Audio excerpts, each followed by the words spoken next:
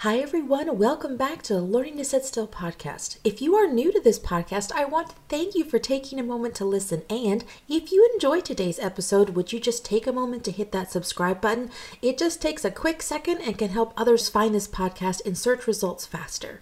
I also have several free resources available on my website, including Bible reading plans. They are just a few verses each day and are super easy to follow, but will help create that daily habit of spending time with the Lord. I will include the link in the show notes just for you. For today, we are back in the book of Ruth and examining a woman that I believed often gets overlooked. Of course, it's easy to see why, as she is only mentioned in a couple of verses and has little of her own to say, but that does not mean she has nothing to teach us.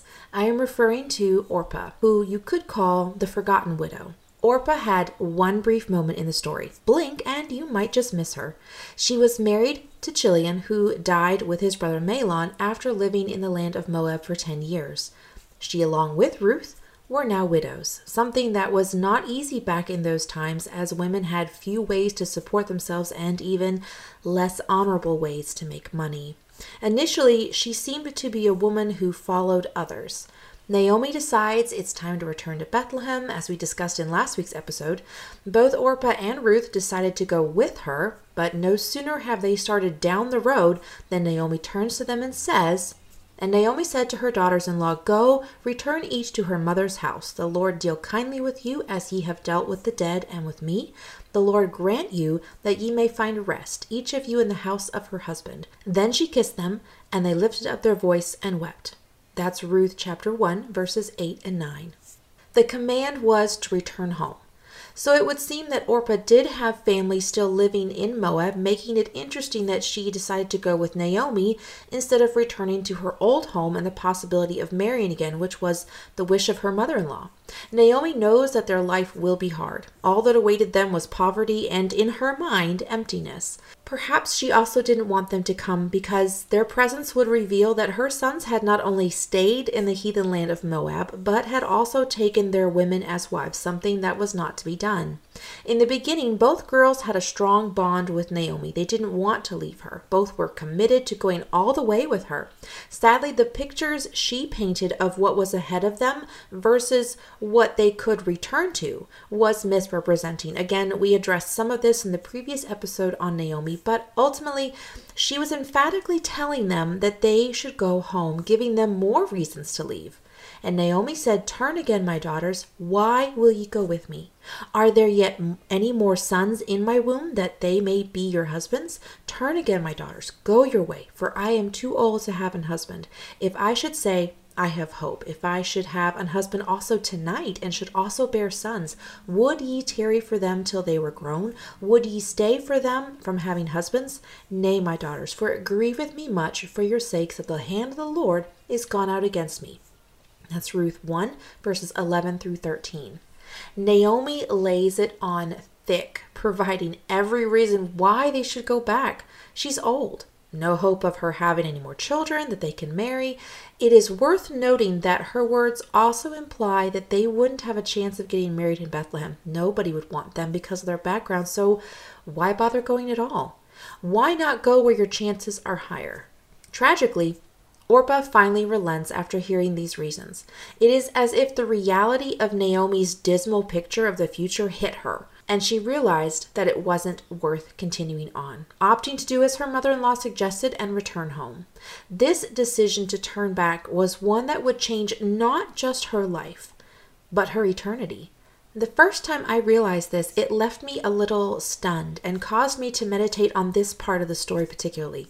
I want to revisit Naomi's part just one more time. Consider that as a believer, we should be like the beacon of a lighthouse, guiding people through the dark world and safely onto the shore of eternity, to the light of the world. Yet Naomi's bitterness hindered her from doing so. In fact, she seemed to place obstacles in Orpah's way, causing her to become discouraged and disheartened, which led to her leaving the path of life and returning to the emptiness of her people.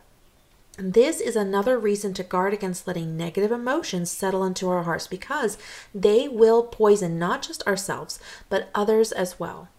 We could be the reason someone decides they no longer want to pursue the path toward eternal life and fall on the wayside.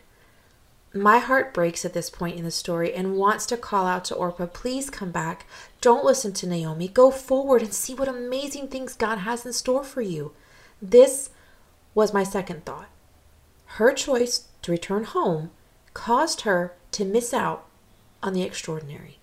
Would you play a little game with me? One called What If. I know we've all played it at one point or another.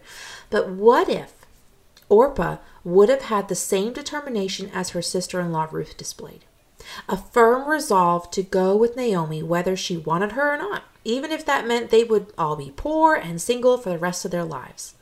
God could have done something extraordinary in her life, just as he did for Ruth. Now, as much as we would love to continue playing the what if game, the sad truth remains that Orpah chose to turn back, and this thought stayed with me for weeks.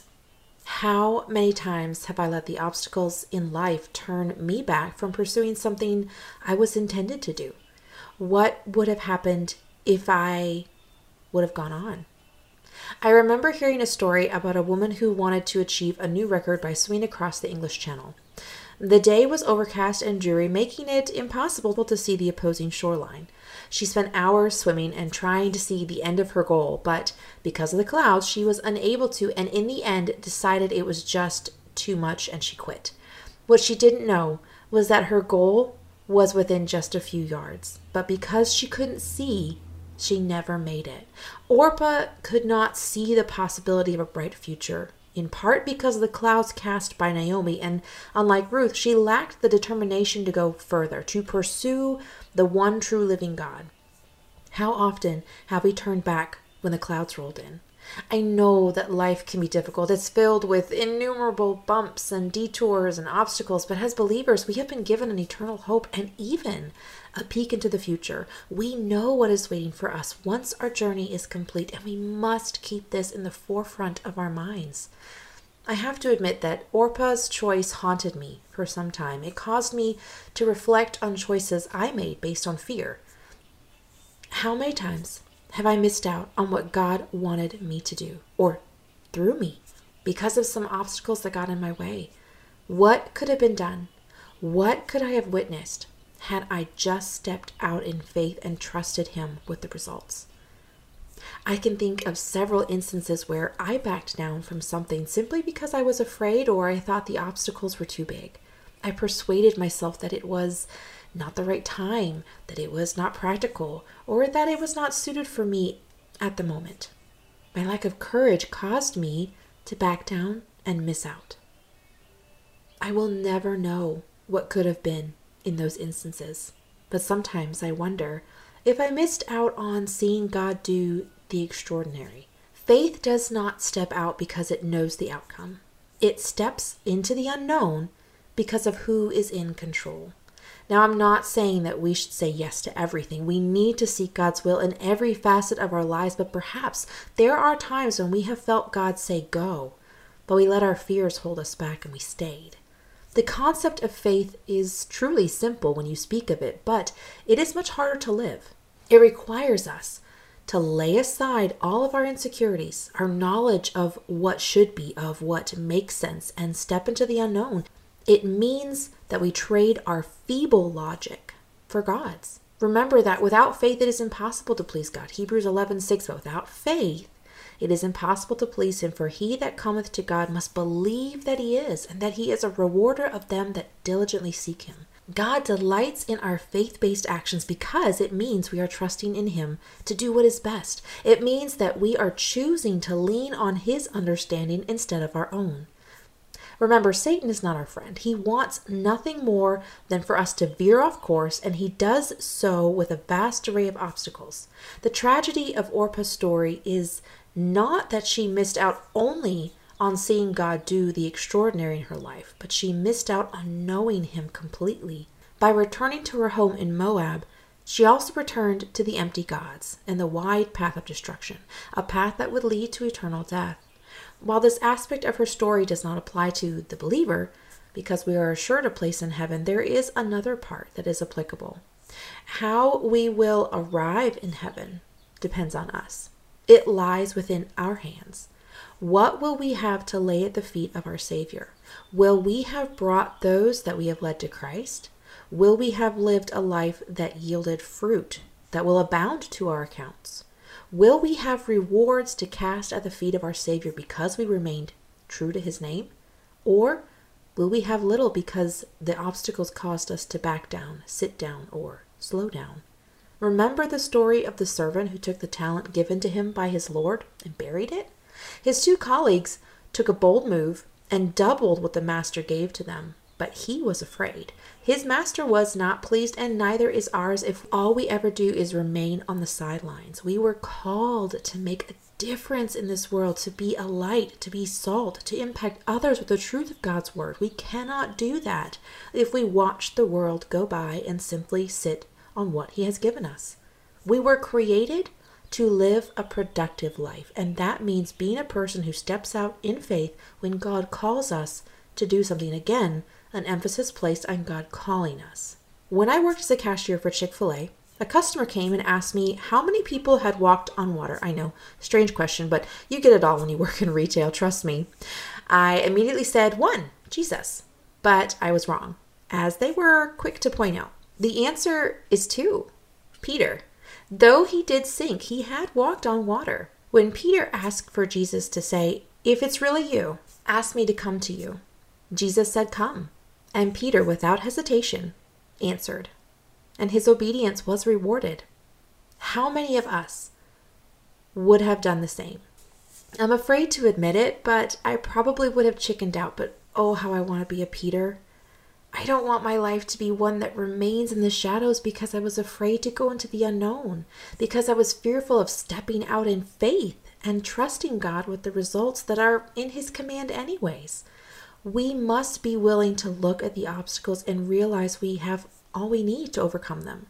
Ruth did not let anything deter her from following and pursuing after God. She was willing to live in poverty, to remain single, and even be a stranger in another country just so she could remain with Naomi and know her God even more.